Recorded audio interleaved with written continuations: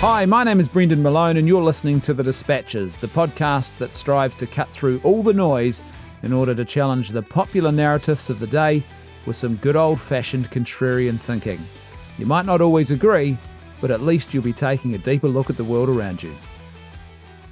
Hi everybody, welcome back to another episode of The Dispatches. Before I jump into today's topic of conversation, I want to clear up a couple of things in response to my previous episode, some feedback I've had from different people. Thanks for the feedback, by the way. I love it. Keep it coming. Before I get into that, though, if you're not already a subscriber to the podcast, whatever platform you're listening on right now, why not hit that little subscribe button, wherever it happens to be right now in front of you, and that way you'll keep updated about all the episodes that we've got coming each week. There's sort of usually 2 or 3 of these every week. Plus, there's a special weekly episode just for our patron supporters. So if you want to get an extra 4 or 5 episodes of The Dispatches every month, then all you have to do is support Left Foot Media at patreon.com/leftfootmedia. The link is in the show notes for this episode.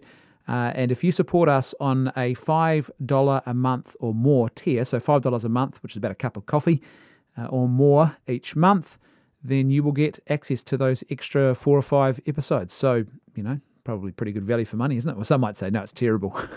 This guy's atrocious. Yes, so here we are. Before I jump into today's topic, which is, and again, I have to say this, I promise you, this is not a COVID podcast. I know that this has been the sort of the topic of conversation of late because we're just so flooded with it. And, it's a big pressing social question. So it's natural we're going to talk a lot more about it. But I promise you next week, I will do my best to ensure that we actually start hitting some of these non-COVID topics. There's lots of interesting non-COVID topics that we need to talk about, that I'd like to talk about and make a point of conversation. So next week, please bear with me. That's my special pleading right there. But before I jump into today's topic of conversation, which is really the second part of my previous episode where I talked about the morality and the harms of forced vaccinations, and I promised in that episode that I wanted this time just to look at an interview that was done and was published with a Catholic theologian on this particular question of vaccine mandates. And I just thought it was so good, and it really sort of added to what I was saying previously, and I thought it was worthy of us having a look at and sort of digesting in this episode. Before I do that, though, a couple of quick things to clean up, if you like. On my previous episode, someone said, well, who's being forced to have a vaccine? And the suggestion was, well, the state, certainly in New Zealand anyway, is not mandating vaccines. Well, it actually is for some people. In certain professions, the government has mandated vaccinations. There is no general forced vaccination edict, though, across the whole of New Zealand. But that's missing the point, I think. The point is not that the forced vaccination edict has to come from the state. It doesn't. This is one of the big assumptions and big mistakes I think people make today about a lot of issues. I think societies are a lot more complex, and certainly today. And if you like, political enforcement is a lot more complex than people make it out to be.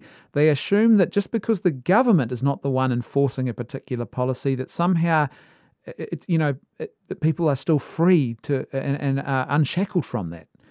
Just because it's a corporation or a whole lot of corporations who are forcing people to do a particular thing. Somehow that's better, or you're more freer in your society, as long as the state doesn't do it, we're safe.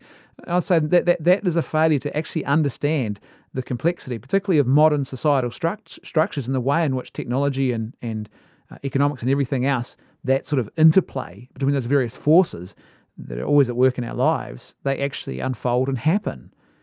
And so the point is not, it's a bad thing if the state does it, but if your employer does it, it's all fine. No, the point is the ethics and the morality of forced vaccinations, regardless of who is doing it. And secondly, the idea that, there's no forced vaccinations because, if you don't want to get vaccinated, you can just quit your job. I mean, to me, that is just so disconnected from the reality of ordinary life. The simple fact is that if someone says to you, you must do this thing, so have a vaccine, or you will lose your job, your ability to make a living, to feed your family, and gainful employment will be lost to you. And by the looks of it, the way this is shaping up in some places, it's just, it's not like you can go from one place to another. A lot of places are going to be playing this particular game of forced vaccinations. And so to say, well, a person has a free choice, they don't. Unless that person has the wealth to sustain losing their job and possibly not gaining another one for at least quite some time until things have calmed down a bit, then there's no choice there. I mean, what person is going to say, oh, well, okay. Well, let's take the risk and see if how I go not paying my mortgage, and let's see how I go with, not feeding my kids. Let's see how that works out. No one, it's just, there are very few people who could actually endure that kind of proposition. That's not a choice. That's a Clayton's choice. Do this thing, or an extremely bad thing will happen to you if you don't do this thing. But don't worry, you can go somewhere else if you don't like it. And the assumption is they can just go somewhere else, and that may not always be the case. One other thing too is it's a very lovely and very balanced and fair piece of correspondence. There was some disagreement, and I'm totally fine. I love that. It was a very good conversation with a friend of mine, a long-standing friend of mine, and she sent me a very lengthy piece of commentary privately. And by the way, you know who you are. If you're listening, you know who you are. I loved it. It was great. No need to apologise for the length of the conversation. And I just wanted, in response to her, I just wanted to clarify a point, because it seems it may have come across, I may not have communicated as effectively as I could have, and it may have come across sounding like I was saying that everyone who gets the vaccine is doing it because they're afraid. And that is not at all what I meant to communicate, and that is not at all what I believe. So let me be very, very clear about that. I do not believe. I've got friends and family who are all over the map on this question of vaccine choice, literally all over the map.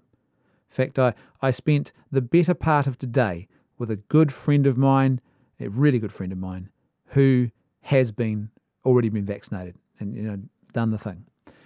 It's just not for me, there's not a big deal there. It's not an issue. And one thing I have noticed is that the concern around vaccination choice generally is only coming, certainly what I've seen, from one side, and that's from people who are pro-vaccine, who are looking to critique the decisions of those who have not been vaccinated yet. It doesn't seem to be, certainly not as much, going back the other way. Now, there are some exemptions to that rule, obviously, but they don't seem to be in the majority.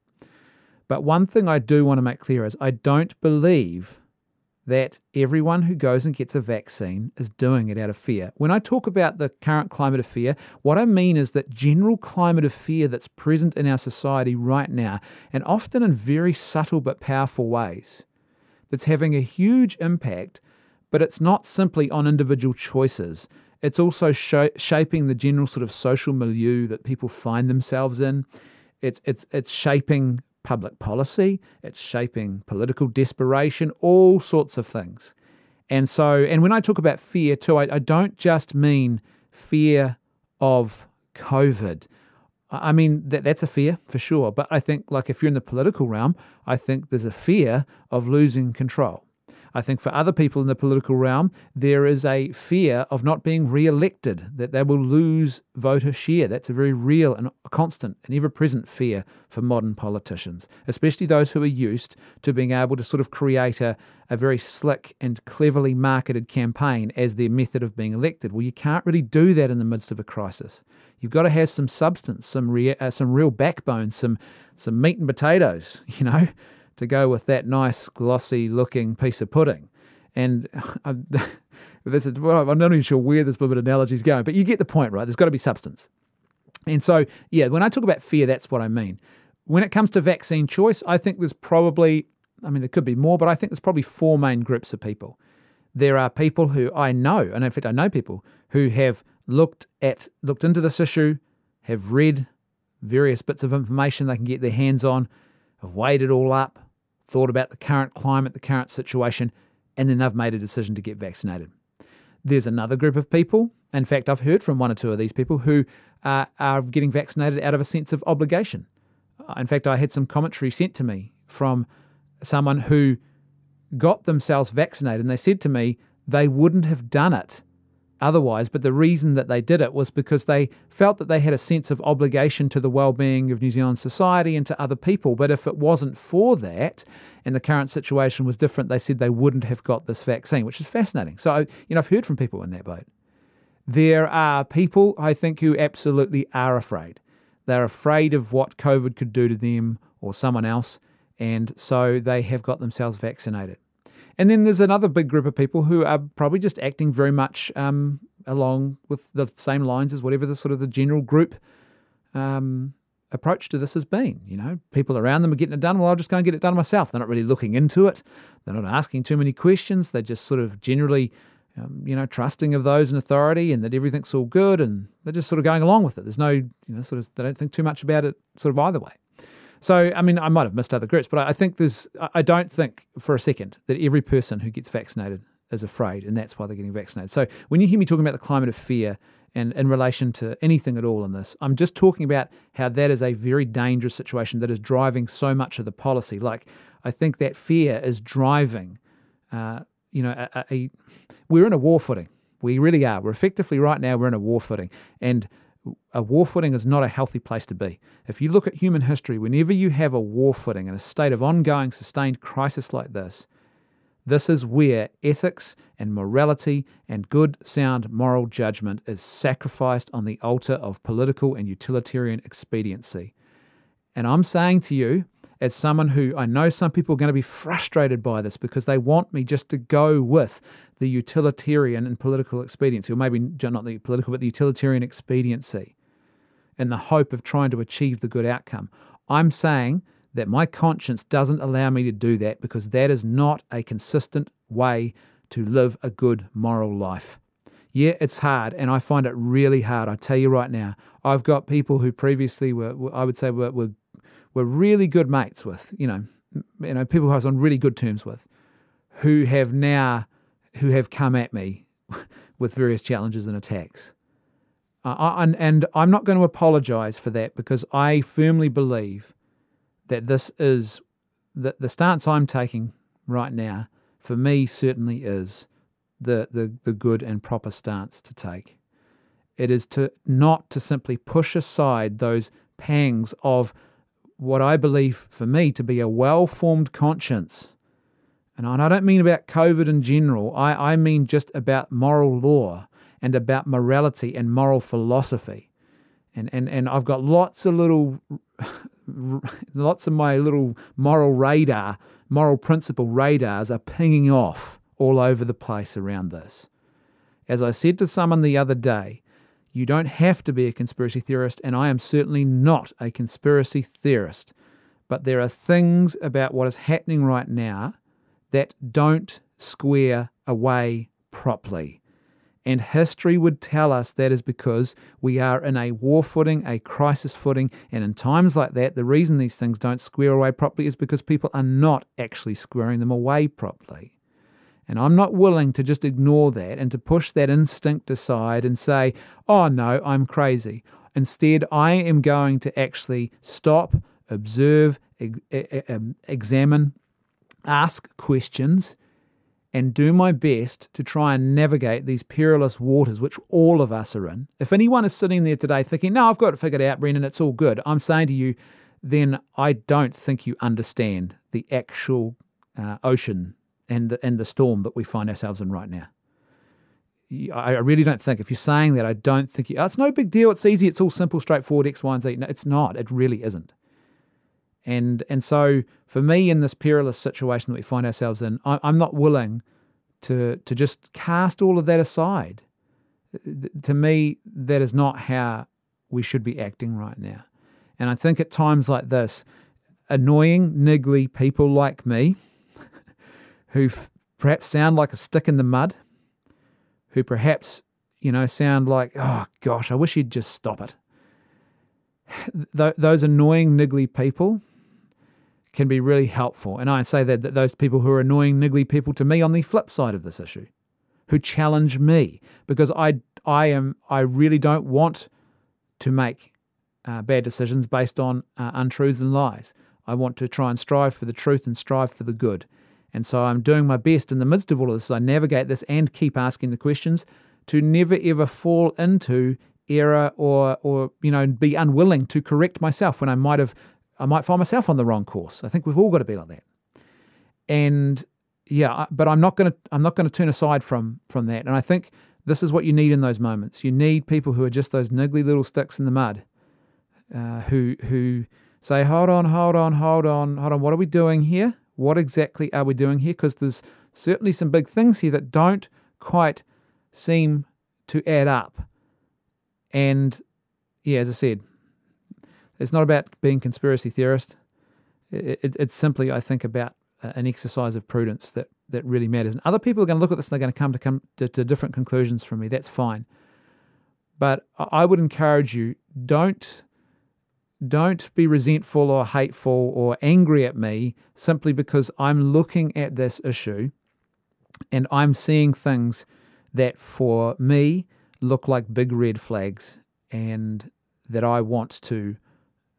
here's what I said to my wife earlier today. I believe that regardless of what happens in the next couple of years with the pandemic and the vaccine strategy, at the moment, everyone is we're all hoping that it works, right? We're hoping. But what we can't do at the moment is say for certain that it will.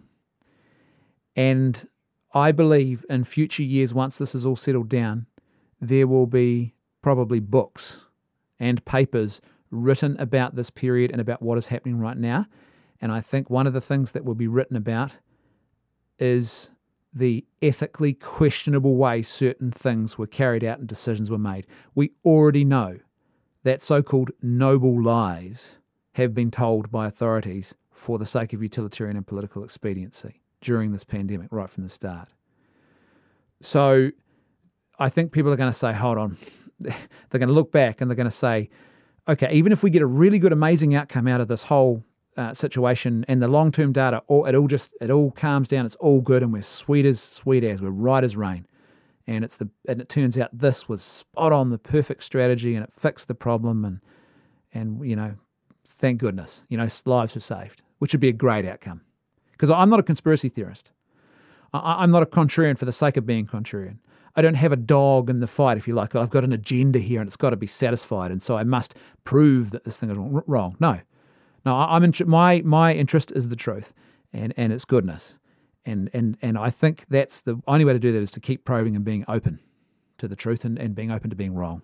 All of us have got to be. It doesn't matter what your qualification is or where you sit in the hierarchy of this issue, you got to be open to being wrong. If you're not, holy guacamole.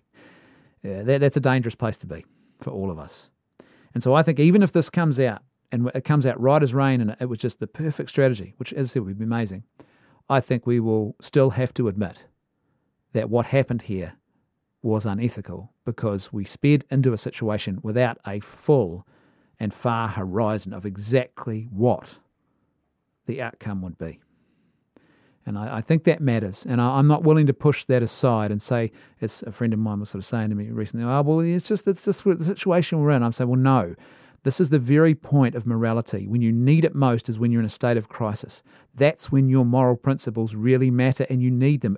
In a sense, you don't really need moral principles when everything is going fine and there is no pressure on you to act in different ways that, where different moral actions are required to be taken.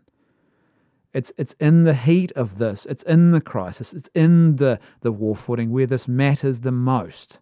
Otherwise, you come out the other side of it and realise that either great injustice is perpetrated or extreme harms were done. Things were worse than they would have been if you had acted in a moral way. So yeah, there you go. Sorry, it's a bit of a tangent, isn't it? I didn't mean to go on that little side preach there, but that's. Yeah, please bear with me. I know you disagree. I can't say this enough. I'm really serious about the fact that disagreement's not a problem for me. It really isn't. And my interest is genuinely getting to the truth, and finding the good. Yep. Right. Let's move on then. Okay. So this article is called Rome Theologian Discusses the Vaccine Mandate, Green Pass and Conscience Exemption. So the Green Pass is a pass you need, vaccination pass. His name is Mauro Gagliardi. and I'm hoping I pronounced that correctly. He's a Catholic priest and a professor of dogmatic theology. So let me start into the interview. This is the first question. What are your concerns about the way governments, institutions and businesses are trying to mandate vaccines? Here's his reply. The main concern is about the personal responsibility of every individual regarding the most personal dimensions of one's life, such as healthcare. If governments and other institutions impose an obligatory treatment, that's a sign that the person is not considered responsible. Remember I said this yesterday, or not yesterday, in the previous episode? It's about the respect for the dignity of a human person. National rulers, especially in a democracy, do not hold and thus cannot exercise any parental responsibility on citizens. Democratic rulers are, on the contrary, at the service of citizens as their representatives. Governments should work to support, not to substitute, people's personal responsibility. In this case, governments should make the vaccines available, and they can even offer incentives for citizens who want to take them. But governments should not force people, directly or indirectly, to receive the jab. Rulers should work for the common good, in this case, public health. But the principle of subsidiarity, we talked about this on a previous episode, the principle of that you respect autonomy where it should be respected. So, and you give authority to people to take responsibility at the most important place, or the place in the hierarchy where it is most appropriately exercised. And so, for example, parents, they are the ones who are invested with the responsibility and the authority to parent their children. The state doesn't take it off them and give it to some bureaucracy above them. The principle of subsidiarity cannot be denied. This always leaves room for a conscientious objection on the part of citizens. The EU, the European Union, in Resolution 2361, adopted by the Parliamentary Assembly on January the 27th, 2021, so this is really recent, with respect to ensuring a high vaccine uptake and mandates, they said this, this is quoting the EU now, ensure that citizens are informed that the vaccination is not mandatory and that no one is under political, social or other pressure to be vaccinated if they do not wish to do so. And, quoting again, ensure that no one is discriminated against for not having been vaccinated due to possible health risks or not wanting to be vaccinated. That is a very, very moral statement from the EU. And here's the interesting thing. I know people who are just staunchly anti-Brexit who are taking the exact opposite position now to the EU on the question of vaccinations. That's not really a big deal, but it's interesting. So that statement is so good. And I think it just, to me, it sums up so perfectly what moral governance looks like in this situation. So no compulsion and no coercing people in other ways. You know, they're not under political, social or other pressure to be vaccinated, as in you'll lose your job. Here's the next question from the interviewer. How does the authoritarianism we are witnessing with regards to the COVID vaccines, especially the widespread dogmatist approach to mandating vaccines for everyone, despite questions over their safety and ethical production, square with Catholic moral teaching? And here's his reply. Some speak of a moral obligation to take the vaccine. Pope Francis said in an interview that being vaccinated is an ethical duty. But when the pontiff approved and ordered the publication of the official CDF, that's Congregation for the Doctrine of the Faith, note that declares the use of COVID vaccines morally acceptable, he also approved the passage of that document that specified vaccination should not be mandatory. A principle of moral theology is that negative laws oblige always, while positive laws not in all cases. Now remember I talked about this in the previous episode. This is a positive action as opposed to a prohibition. And this is what he's talking about here. There is no exception, for example, to thou shalt not kill, as it is in the negative. But there are many exceptions to honour your parents. And this commandment applies to authorities of all kinds as well. Even if vaccination were really a moral obligation, it would certainly not be mandatory in the strict sense. Otherwise, the Congregation for the Doctrine of the Faith could have not said that it must remain non-obligatory. And I think that's a great way of just summing it up. This is really, really important to understand.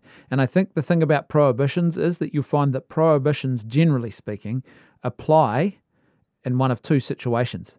Prohibitions, which obviously must always be adhered to, will either apply perhaps at a social setting when there is great harm. You're prohibited from driving on the opposite side of the road because there's great harm and extreme danger that comes from that. Or, both and often, there is also, or there can be, without necessarily any immediate sort of physical harm, but it's an intrinsic evil that where the prohibition, the thing that's being prohibited is an intrinsic evil. Okay. Here is the next question. You are referencing the 2020 note on the vaccines, in which the Congregation for the Doctrine of the Faith states that vaccination is not, as a rule, a moral obligation and that, therefore, it must be voluntary. That's a quote from the document. It also states that those who, for reasons of conscience, refuse vaccines produced with cell lines from aborted fetuses must do their utmost to avoid contracting or spreading the virus using other means, especially among the most vulnerable. Why is this guidance not being heeded by some, including bishops in the United States, who argue that their priests should not aid in providing religious exemptions? So there's situations where, it's thankfully in the minority, but some bishops have told their priests they are not allowed to give a letter, even just outlining what the Catholic teaching would be. So if someone, was in a job where they're trying to force them and they said, well, I've got a religious exemption, a priest had been told you're not even allowed to write a letter explaining what that religious exemption might be, which is, I think, is just absolutely shocking. Absolutely shocking. There's no other way to describe that. It's completely out of line. So he's asking him about this. He says this: there are also other interesting passages in the same document. In the first place, the CDF states, we do not intend to judge the safety and efficacy of these vaccines, although ethically relevant and necessary. So that's quote unquote. As appropriate for a magisterial text, the Congregation for the Doctrine of the Faith speaks only about faith and morals, not about scientific evaluations, which in themselves do not form part of the proper object of the teaching authority of the Church, even if such evaluations can be on occasions be of great help to pronounce a moral judgment. A consequence is that the CDF has taught that the COVID vaccines may be taken, but the congregation has neither said that they work nor that they are safe. It has not said that, and it could not have said that. In other words, what he's saying is it's beyond their particular competency, the expertise. They're not scientists. They are expounding moral theology. A second precision of the document is that it, quote unquote, it is morally acceptable to receive COVID-19 vaccines that have used cell lines from aborted fetuses in their research and production process. But this, and then he's quoting again, when ethically irreproachable COVID-19 vaccines are not available. Thus, the congregation adds, and quoting again, both pharmaceutical companies and governmental health agencies are therefore encouraged to produce, approve, distribute, and offer ethically acceptable vaccines that do not create problems of conscience for either health care providers or the people to be vaccinated. It would therefore be important that the Church asked for and endorsed a prompt production of ethically acceptable vaccines, as the document calls them. The CDF speaks of vaccines that do not create problems of conscience. This way, the congregation, notwithstanding its moral prudential judgment on the issue, is acknowledging that it is legitimate to have doubts of conscience. I opine, this is him speaking, that such doubts can be addressed not only to the process of production of the vaccines, but also to their potential future outcomes and to the political, mediatic process, so media-related process, that aims at imposing them. And that's the point I said yesterday. I think this is, I absolutely agree with this. And I think it's also, there's another one here, and that's the question of vaccine strategy and the morality of the particular way that you are using the vaccines. Are you using them in a safe way or a risky way?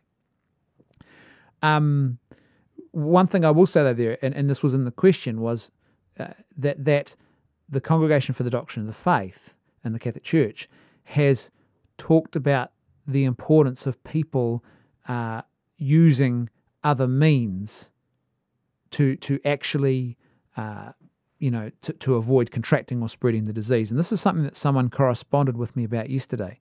And I want to make it clear that I think that is a good, proper and moral thing to do.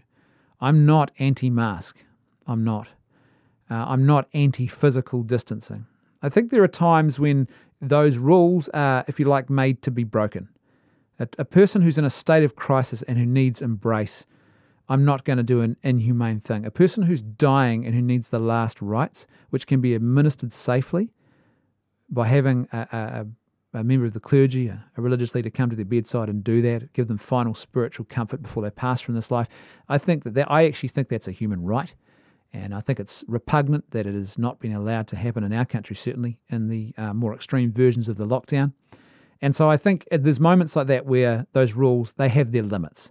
But as an absolute general norm and just sort of everyday practice, I follow those norms because I do believe that it really seems in particular social distancing is quite an effective tool, physical distancing is actually a really, really effective tool because mask use is sort of 50-50. I've talked about this on a previous episode where often most of us are not using the right type of masks and we're not using them properly.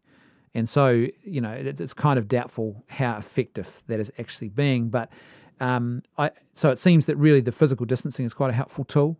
And following those kind of precautions. And also, I'm not going to just wander into a rest home and I'm not going to put other people around me at risk. So when I go to Sunday worship, for example, I don't do things that are risky and say, well, it's all good.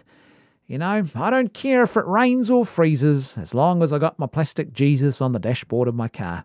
Great country and western song. No, that's not the attitude here at all. And so I just want to clarify that. I think we do have a moral obligation. If you're vaccine hesitant, if you are vaccine opposed, if you are free-vax and not planning to get vaccinated, I think that this is a really important point that we do. It is actually immoral to be gung-ho in your behaviours and to put other people at risk. I'm sorry. At the very least, you should operate with the precautionary principle, even if you think, I don't think this is working.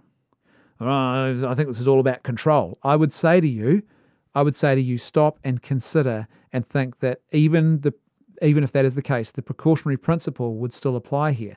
The precautionary principle, principle of morality is that if there is evidence and indication that a certain action could cause harm, then you should refrain from that action until you're absolutely certain that it's not going to cause harm. And so if you're confused, you think, well, maybe, because there's no way you can prove that this is just all about control, and there is good evidence.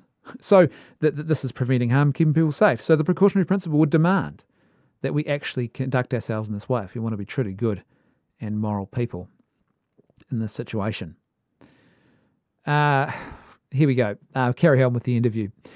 Here's another question that he's asked. Given the CDF's instruction, would you say it is immoral for church leaders and institutions and also other organisations not to allow religious exemptions? And here's his reply. I don't think that this is a strictly religious matter. That vaccination should be freely chosen is not only a Christian moral stance, but a position that is demonstrable by way of natural ethics. And this is something I was talking about yesterday. There is no shortage of non-Christians and non-believers who are in favour of free vaccination, and they can argue their stance.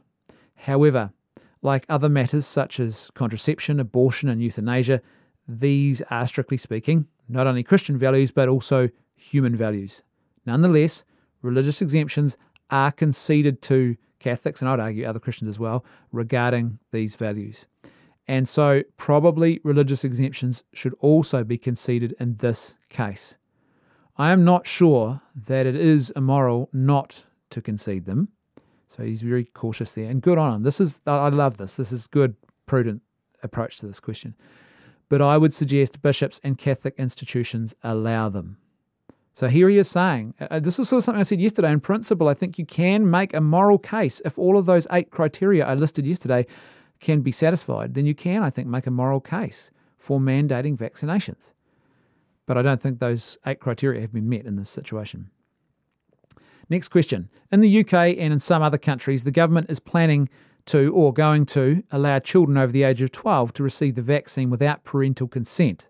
Is this immoral, given their age and the fact that young people are least likely to be affected by COVID and more at risk of rare but serious side effects?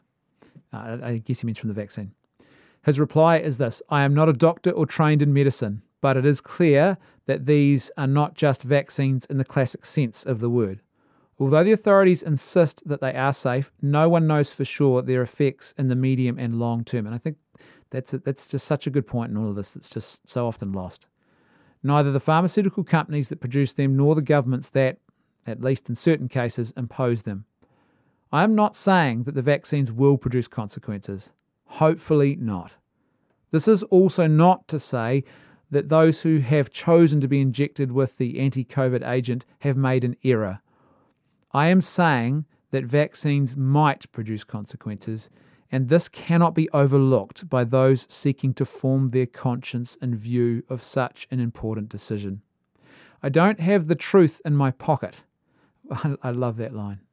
And, that should be our motto, all of us, every single one of us. I don't have the truth in my pocket.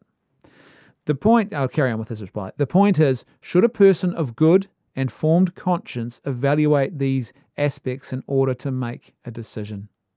Some countries declare other vaccines obligatory for children, but those are classic vaccines which have been tested for decades, and the illness they aim to prevent are life-threatening for children. Hence, such laws can be considered proportionate. In the case of the COVID vaccines, however, the two elements I just mentioned are missing. First, we don't know if these drugs are really safe in the intermediate and long term. And in brackets here, again, I'm not saying that they are not. We just don't know. Close brackets. Second, the COVID-related mortality rate for young people, especially children and teenagers, is practically zero. So why have them vaccinated? That's a really good question. Because when more and more I look at this, the more and more I think this is not a public health decision. Because there's such a high rate of infection and transmission that still happens with the vaccinated people that's not even, you can't even argue that's, we're stopping a transmission, we're creating a firewall by vaccination, because we're not doing that either. I think it's a really, really good question. It seems it only really benefits a corporate's bottom line. And it doesn't seem to be driven by any clear, hard public health, data here that's backing this up. Third, the FDA has recently approved one, not all, of these vaccines, stating at the same time that this one, and he's quoting here, also continues to be available under Emergency Use Authorization, EUA, including for individuals 12 through 15 years of age, end quote. This implies that, one, all other countries have, for now, only an EUA for COVID vaccines, certainly true here in New Zealand, what they call a provisional approval. Number two, one country alone has approved only one among the many vaccines, and three, even this one is still injected under EUA for teenagers 12 to 15 years of age. As a consequence, billions of people worldwide are being vaccinated with a drug that has received only an emergency use authorization and, in that sense, can be considered experimental. And this is such an important point. And I don't know why people are just not willing to concede this. Well, I think I do know why, but that's a whole other story. But you just can't escape these facts. And these facts matter when people are evaluating their vaccine decisions. Does this not mean that we still need reflection and study, and that it is prudent for a person to discern if, in his or her case, they should receive the jab? How can vaccines that are clearly still under scientific scrutiny be made mandatory?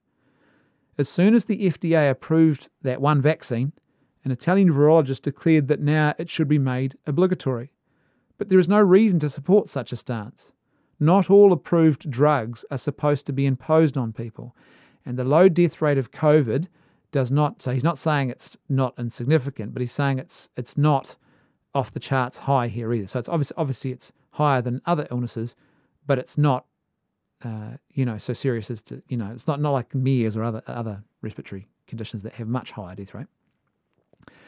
Not all approved drugs are supposed to be imposed on people, and the low death rate of COVID does not justify such an imposition. We can be in favour of convincing people, not of forcing them. And I think that's a really important point. I'm all in favour of people making a reasonable and clear case for vaccination and for efficacy and safety and all those other kinds of things. I think that's good. That's a normal part of it. It's the imposition, the forcing that's the problem. Here's the next question. The Pope again spoke on August the 27th about the effectiveness of the vaccines and the need to distribute them to everyone, seemingly without exception. He has also spoken of an ethical duty to take them. Does his position undermine anyone who wishes to refuse the vaccine on religious or moral grounds? Is it wrong for a Catholic to disagree with him on this? Good question. As a general rule, this is his reply, as a general rule, every Catholic pays the greatest respect to the Bishop of Rome by reason of his office.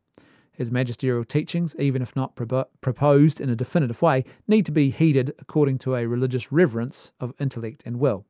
The Church, however, teaches also that not all pronouncements have the same weight and bind the faithful's assent at the same level. The most obvious example would be if the Pope got up one morning and declared that he thought that cornies were the best breakfast cereal of all and that everyone should be eating cornies. There is absolutely nothing binding anyone to immediately get rid of all their Wheat Bix and rice bubbles and whatever, Cocoa Puffs, whatever else they're eating, and buy only cornies for breakfast. Okay, so I know that's it, but that's sort of just to explain the point he's trying to make there. In an interview earlier this year, Pope Francis had described being vaccinated as an ethical duty. More recently, he called it an act of love, which, in a sense, is even more compelling, but in another is less obligatory, if compared to strict duty. So far, the Pope has never said that vaccines should be obligatory. In fact, as he's mentioned already, the Congregation for the Doctrine of the Faith in that document said that they must always be voluntary. In brief, given the low magisterial degree of the cited interventions, the object of the pronouncement, not directly related to a matter of faith and morals, and the need for more precision on what has been said, all Catholics will listen to the words of the Pope with the highest respect.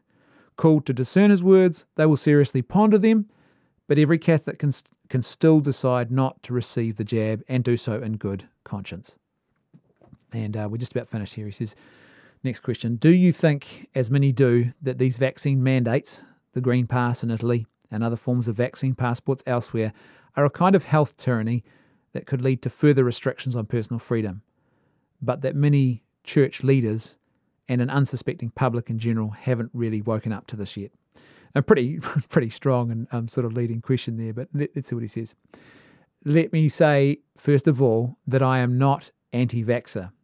I receive every year the anti-flu vaccine. So this is his reply now. And I think a debate between pro-vax and anti-vax, between the enlightened, quote-unquote, and the retrograde, quote-unquote, is simplistic. A better label, if one is needed, is that of free vax. And remember I talked about this yesterday. I think this is so spot on what he's saying here. I want to defend the possibility of making a free choice with a good informed conscience without being discriminated against because of it. Among the free vaxxers, there are also many persons who have been vaccinated or will be soon, and I know people who are in that very group. Well, that's me saying that. Therefore, it is not a question of a denialist or ideological position, nor is it a question of defending libertarianism, but rather freedom. Freedom founded on reason and on the possibility of an honest and responsible self-determination of persons on the basis of a correctly formed conscience. Human dignity, that's what it's about. Blind trust in authority, which itself is subject to the law, is a mistake. One cannot prudently offer total trust that suspends even the use of reason. It seems that even many intellectuals have forgotten the lessons of St. Augustine, not long ago re-proposed by Pope Benedict XVI, when he said this in another document, if justice, he's quoting Augustine here, if justice is removed, what are kingdoms but great thefts? We cannot simply assume that rulers and leaders always work for the common good. Many times they do, but errors, ideology, and corruption do exist. Bingo. And I think that's the prudent course of action to take here, to never ever assume that those things are not at work. Not a few people are afraid that the imposition of the vaccination aims at legitimizing new forms of political tyranny. As of now, it is hard to tell whether this is true. Other explanations remain possible. What can be said is that, if that were true, the present situation would be coherent with that hypothesis. The Church, indeed any person of goodwill, without becoming a conspiracy theorist, is called to keep their mind and eyes wide open, and to use a capacity for critical thought according to reason. That's a good point. That's a very good balanced way of answering that question. And here's the final question he's asked here. Pietro DiMarco. I'm terrible with these Italian names, aren't I? I should be better. My wife lived in Italy for a year, got a degree in Italian translation. She has. None of it rubbed off on me. I could do a bad Italian accent, but that's about it. Pietro DiMarco, an Italian sociologist of religion at the University of Florence, recently criticised your position, saying that being a quote-unquote free vaxxer is not a legitimate stance and arguing that the vaccines aren't experimental. Would you like to respond to his critique? And by the way, I really love this. This is his final response here, and I really love this response because to me it speaks a lot to the character of this man. And for me it was quite an important yardstick in discerning the sort of the reliability of this article and this interview. Here's what he said in reply. I respect Professor DiMarco, and I have liked many of his interventions in the past. I was surprised when he published a bitter column bashing those who refused to be vaccinated. I felt compelled to send a letter to Sandro Magister, who hosted DiMarco's article on his blog. Those who don't know, Sandro Magister is quite a has had a long-standing blog that's widely read sort of in those church train-spotting sort of circles, theological and philosophical circles. Magister kindly published my letter, accompanying it with DiMarco's reply. At the beginning of his second text, DiMarco appreciates my quote-unquote reasoned remarks and seems to rectify the tone of his first intervention by writing that, and this is a quote here from DiMarco, we should always apologise for raising our voices too much.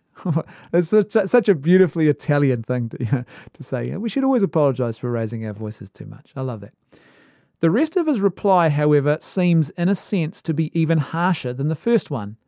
I decided not to publish a detailed answer to DiMarco's reply as I didn't want to raise the umpteenth polemics on COVID. That's good. You know, I don't want to bring any more heat to this fire. So I will not answer his text point for point here either. I will only say that I'm struck by the fact that such an erudite and intelligent man holds such a radical position, supporting it in a very weak and dogmatist way, something you don't expect from a scholar of his level. Of course, I cannot know what lies in Professor DiMarco's heart, but the impression is that in this case he exceptionally speaks not according to his enviable mind, but to a sense of fear that might have overcome him. This is not to say that we should play the Bravehearts. I know that I, like anyone else, might get the virus and die tomorrow, and that, in that case, there might be haters on the internet who would feast on my fate, as we have seen happening too many times. This is a great point, by the way, because this COVID death porn drives me mad. And I see people who, on the one hand, are posting things about being Christian and people of faith and about kindness, or if they're not Christians, they talk about the need for a kinder, more compassionate society. And then when COVID arrived, you started seeing this death porn posting that was being shared with glee. And my first thought was, I don't really care what a person's position on the vaccine was. If someone has died, particularly in a situation like often you see a young father or a young mother who's died, that's one of the sort of the common, because if you like, it has a bit more, what would you call it? It has a certain salacious currency to it. A much older person with comorbidities dies. Okay, that's sort of the natural process of life. But a young person who's got kids, and it's a very salacious kind of thing. But that's a tragedy that someone has died. Their death is a tragedy. It's a moment we can't necessarily mourn it intimately because we didn't know the person well, that we've just read about in a newspaper, but we can certainly mourn the passing of another human being. We should mark it with a certain appropriate reverence and have a respect for their human dignity that doesn't turn them into some sort of stupid COVID death porn that you can gloat over. Just don't do it. No one should be doing this. No one should be gloating over anyone's death. We shouldn't be objectifying other persons in that way. Let me carry on what he said. Even if that occurred, so he died of COVID, it wouldn't make me change my mind. The virus exists and sometimes is lethal. But original sin also exists. It affects not only theologians, but also politicians, church leaders, CEOs. We cannot blindly trust someone just because they are experts or in a position of leadership. As a consequence of original sin, mistakes and ideologies exist, and corruption too. A formed conscience remains the place in which every person of good will can and should hear the voice of God without denying the principle of authority to which we pay every due respect. But as the Catechism of the Catholic Church, quoting John Henry Newman, reminds, conscience is the aboriginal vicar of Christ. For those who don't know, Newman was very big. His writings are very important on conscience. Very, very important. And that's the end of the interview. And by the way, I hopefully understand why I've shared this with you. I think it was great. And that last point in particular is I think that we've got to just accept the fact that all of us, our time will come. The Grim Reaper is not a capitalist. He's a communist. Everyone gets the same payout. And that day will come. And it might be COVID. It might be something else. It could be anything.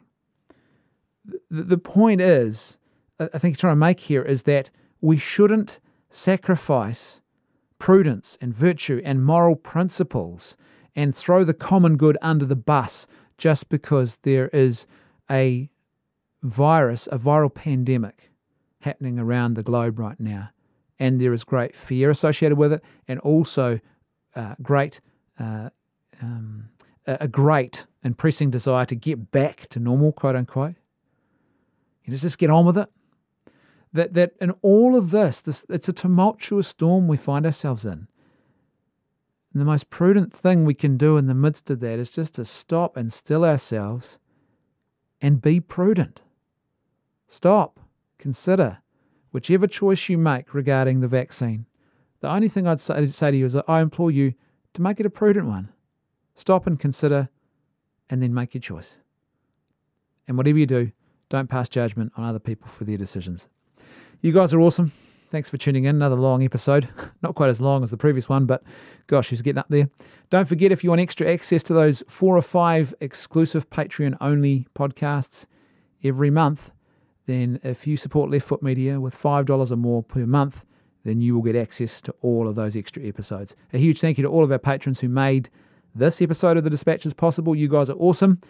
And I'm hoping to be able to let you know next week or the week after about the brand new Left Foot Media website. Exciting times ahead. Thanks for tuning in. I'll see you next time on The Dispatches.